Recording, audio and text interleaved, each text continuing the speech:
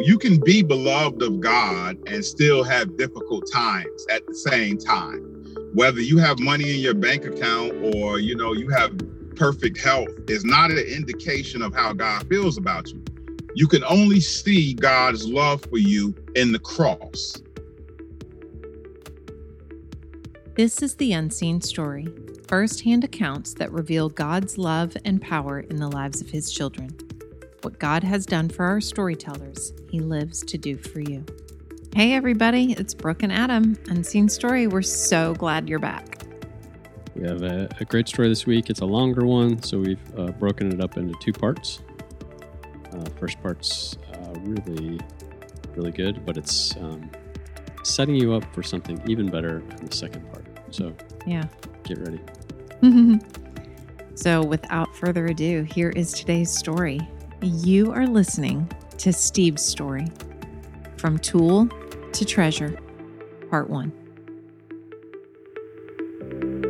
So my name is Steve. I'm a believer in Jesus Christ. I'm a father of two beautiful children, a husband of a gorgeous wife. And my story begins with my mother's trauma. My mother was in the bed with her mother when her mother got killed by a jealous lover, unrequited love. If I can't have you, no one will.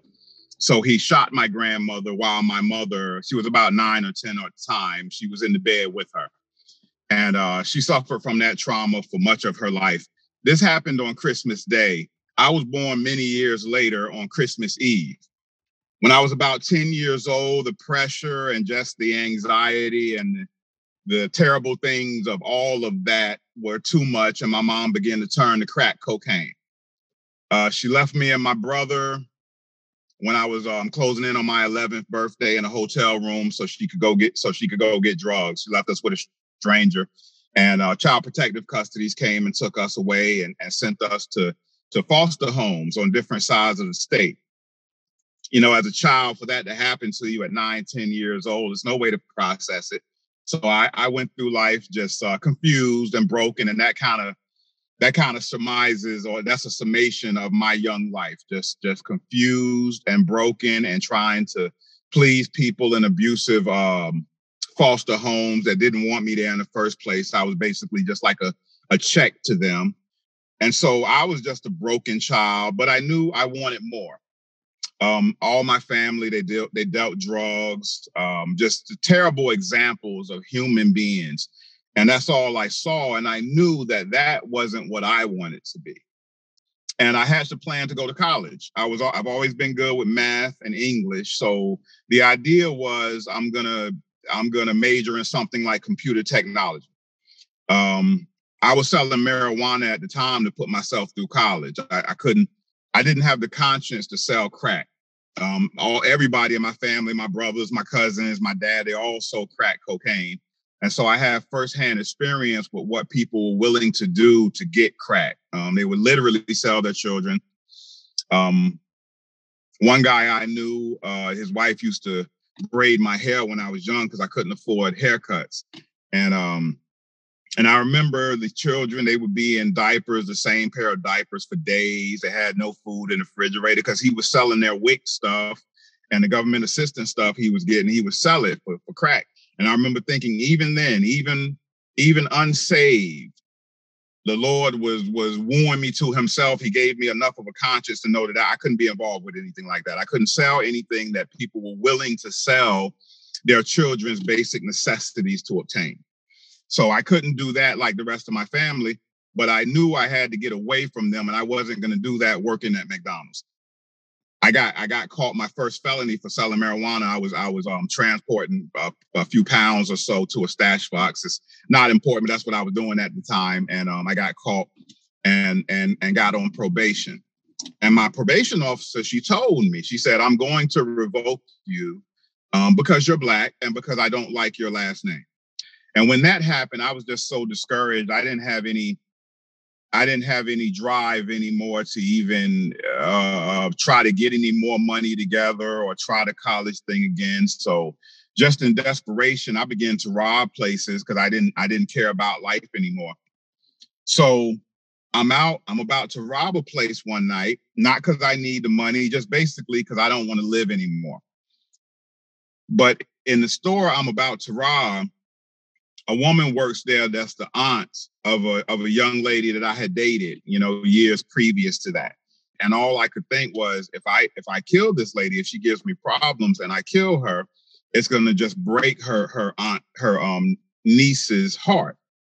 Mind you, I say the Lord was wooing me even then, because if you hear my story, if you're listening to me, there is no way I could have a conscience at doing all the things that I'm doing. So that was the Lord. I didn't know that until later, but that was the Lord drawing me to him even then.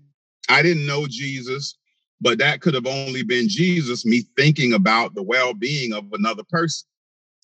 So I didn't rob the place. I'm leaving to go back home, but I hid my 18 speed, my bicycle. I had hid it on another property, and I'm going back to get my bicycle. In the process of that, I have to walk onto the grounds of another business. It's a storage unit across the street from the store I was just about to rob. What I didn't know is that storage unit had gotten robbed the night before. There were houses across the street, and one of the tenants, one of the women, she called the police when she saw me just casually walking across the grounds, because she thought that I was the person that had robbed that business the night before. It had nothing to do with me. So the cops came, a police officer came, and I had on gloves at the time because I always wore gloves whenever I robbed a place. So when he came and he pulled up on me, I immediately threw the gloves. He turned his back to see what I had thrown. An older guy named Silk, he gave me my first gun years earlier. This is kind of the dysfunctional path that I come from. When you give a teenager a gun, that's kind of a heartwarming present, and not a registered gun that you would go hunting with like most people are familiar with, an illegal gun that, you intend to use to shoot another person.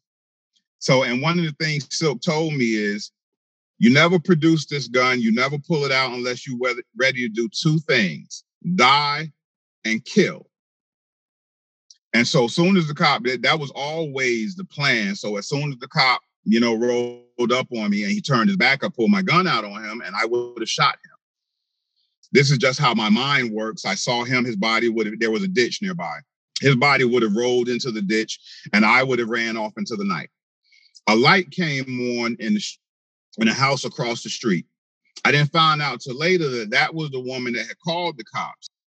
So in that moment that I didn't pull the trigger, he turned around and he saw the gun leveled at his head from about 10 to 20 feet away. He was close to me.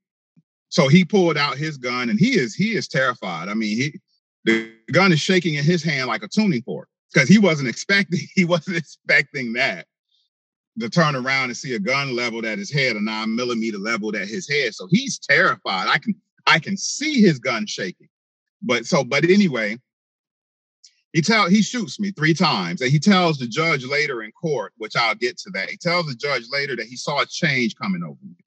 He shot me because he saw me making a decision. The important part about that is, as I lay on the ground, all 3 bullets went into my right side. I'm staring up at the stars and I can see the stars going black. I realize that I'm dying. And I prayed to the Lord, I'm coming home, save my soul, but please don't let me wake up. Don't let me survive this.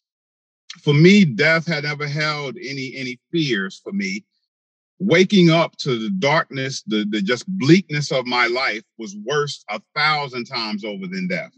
So as I lay on the ground dying, I prayed to the Lord to save my soul, but don't let me live. Don't let me wake up and go back to the life I know. Well, God had other plans. He heard my prayer. He saved my soul, but he also saved my life. Obviously, I did wake up, not exactly the next morning. So when the ambulance did get there, over an hour later, they rushed me to the hospital and they did emergency surgery. They had to remove 2 shattered ribs and 40% of my right lung. They had to cut me from sternum to like pelvis to do whatever they had to do in there, and they had to cut my entire side open to take out the ribs and the lung and all of that. So I'm pretty badly messed up. I'm in the hospital room and everything, and shortly after that, because anytime a cop is involved with a shooting, and their internal affairs division comes to talk with the victim to get their side of the story. So at the time, I'm saved, but I'm freshly saved. I don't even know what saved means. So I concocted some elaborate story and lied to them because that was just like my natural inclination at the time. Many more things happened, but I keep it to a minimum. So I was shipped to Central Prison, which in North Carolina is the prison where they do their executions. It's also the only prison where they have a hospital facility. So I was shipped there. So I'm not getting the best care. I remember the other officers sent to watch over me. I remember them kicking my wheelchair whenever they could, whenever they were beyond the sight of the cameras, and just all can be expected from people that are vindictive towards someone. So that was kind of my stay there. And what I didn't know at the time is that things are happening in me. So once that is over, and a lot more happened there, but once that is over and I'm shipped back to the jurisdiction where I came from so I could face my charges, which was months later, the Lord said to me one night, he said, "You give me all or you give me nothing." So everything I've done, I've always done 100%. And so the Lord knows that he made me. So he told me, he told me one night just like that. He said, "You give me all right now or you give me nothing." Because I was concocting a lie to tell to the judge and all of that, I just normal stuff for the situation that I was in. And the Lord said, no more lies. No more posturing, no more any of that. Your old life is over. And so I decided, he said, "You give me all or you give me nothing." And I was not going back to my old life. It didn't matter if I had to go to prison for the rest of my life. So I said, "I'll give you all." So I said, "I'm going to tell the judge exactly what happened, everything that happened, all of it." So when I saw the judge, before I saw the judge, I asked to see the police officer. And I apologized to him. I took him aside away and I apologized to him. And I asked him not to mention that to the judge because I didn't do that to get a lighter sentence. That was not for any nefarious motives. I was a different person and I was ready to leave that old guy behind. And the guy that had almost killed him, the guy that he had shot, was a different person. So the judge, strange thing happened in court. I'm telling him all the things that I've told you, and I'm telling him what's happening, and I'm telling him what I was doing. I'm admitting to my crimes. But when it came time to tell him that I was about to rob that store, he stops me. He interrupts me, and he starts talking with me about the estate of the world and the estate of young people, and just something in general, like pretty strange. So, okay, I conversate with him for a minute or so about that. And then I try again to tell him that I had, why were you there in the first place with a gun? I was about to rob this place. Now, mind you, where I'm from, armed robbery at the time carried a 7-year minimum. Like he couldn't have shown me leniency. It was what you call a mandatory minimum. If I had admitted in open court that I had been about to rob the Sweet 17, which was the name of the store, he would have had to give me 7 years minimum just for that charge on top of the other charges. He couldn't have shown any leniency. I didn't find this out till later. So I'm trying to tell him again that part. The rest of the story I got to tell, but when I got to that part, he interrupted me. We talked about, something mundane. And then when we finished, I tried to tell him again, and he interrupted me again. And he's just talking about, the estate of the world, and it's terrible that these things happen in this world. And I'm kind of confused. So the third time when he interrupted me, the Lord says to me, "Stop. Stop. Don't tell that." That's what the Lord said to me. I didn't know about a minimum, and I didn't know that the judge was doing that so I wouldn't admit to that in open court, so he wouldn't have to give me that. When he did sentence me, he gave me what he called special circumstances. I was charged with assault on a government officer instead of attempted murder of a police officer. Because that was the Lord putting it upon his heart, because it was not the Lord's will that I go to prison for 100 years, which I was ready to, but it just wasn't the Lord's will. So that's important, because that was all God. This judge does not know me, but the Lord was there, and that was the Lord. So I ended up serving about 4 years in prison when I was supposed to serve maybe 30 to 40 years. And I bless God for those 4 years, because that was my seminary. That was the time I needed to be taken away from the environment where I was completely. It was necessary that I be ripped away from that in literally 24 hours and given no opportunity to interact with the people. Because of the nature of my crime, I couldn't receive any mail or receive any visitors. And that was for the best. So for the next 3 or 4 years, the Lord began changing me. And I read through the Bible. I had to read from Genesis to Revelation a dozen times or more while I was in prison. So that was my seminary, and I wouldn't have traded it for the world. I was in terrible pain every day, but I got a unique opportunity to seek the Lord that many people don't get. Out here in today's society, you have to work, you have children. If the Lord blesses a person to get saved, they still have to contend with life as they're becoming a new creation. So you can be beloved of God and still have difficult times at the same time. And I say that because so many people need to know that your circumstances do not dictate how God feels about you. Whether you have money in your bank account or, you have perfect health is not an indication of how God feels about you. You can only see God's love for you in the cross. You can't look for God's love for you in your day-to-day circumstance, because they change. We live in a world where there's a demon, there's a demonic force called the devil. And that does not mean that God does not love you, does not cherish you. You can only see God's love for you clearly in the cross, not in your day-to-day circumstances. All right. Well, there's Steve. He's very well-spoken. Yeah. I think he does a good job of talking about some really painful points in his life. Yeah. And it's really cool to see what God was doing. Looking back, you can see how he had a conscience, how he was caring for people, not because he was taught that. Silk, giving him a gun. And it's hard for us to relate to that. I think our wrestling with the kingdom of heaven and the kingdom of darkness is a lot more gray. It's a lot more deception, a lot more distraction. And in Steve's story, it's just in your face, black and white. Like, that's seeing your mom at 9 years old, seeing her mother being shot by a jealous lover. I can't imagine. Like, that's dark. Well, and I think what's so powerful about Steve's story for me is it really is about sight and perspective, right?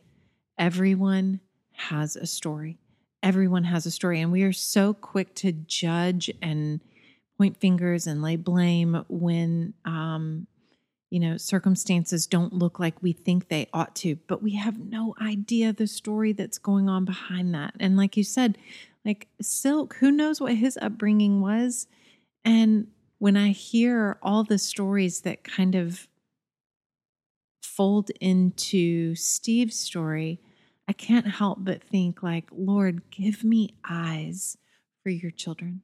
Help me to see what you see, not the circumstances or not my limited perspective. Give me compassion where I otherwise might not have it. To your point about the eyes, I think seeing into the darkness of the world that exists. I mean, and being able to perceive the person and the value that's there and call them up. Kidnapped royalty, like Keith said, kidnapped royalty. Yeah. We've got to call our brothers and sisters up to their true identity and the standards of who they're created to be, reminding them of truth versus reality. Yeah, no matter your circumstances, your Amen. value has not changed. It's in the cross. Amen. Let me introduce you to that value. Let me Yeah. tell you about that value. Yeah. Let me show you who he says you are and what he says you're worth. So I am looking forward to you guys hearing the rest of the story. Oh, 'Cause man. It's really powerful, and you're going to like it. Yeah, you're going to be blown away. It's really beautiful, really redemptive, and miraculous. We'll just leave those little hints behind. So tune in next week for part 2 of Steve's story. Until then, have a great week of worship. Love you guys. We encourage you to ask Holy Spirit what he wants to say to you through this story. We invite you to partner with us through your God-given resources of time, prayer, and finances. Without your sharing, these stories don't spread to those who need them. Without your prayers, we are limited in what we can do for the kingdom. Without your finances, these powerful stories of God's supernatural love go untold. God has called us to share his stories, and we invite you to be a part of that mission. For more information, be sure to check out our website at theunseenstory.org. Thanks so much for listening.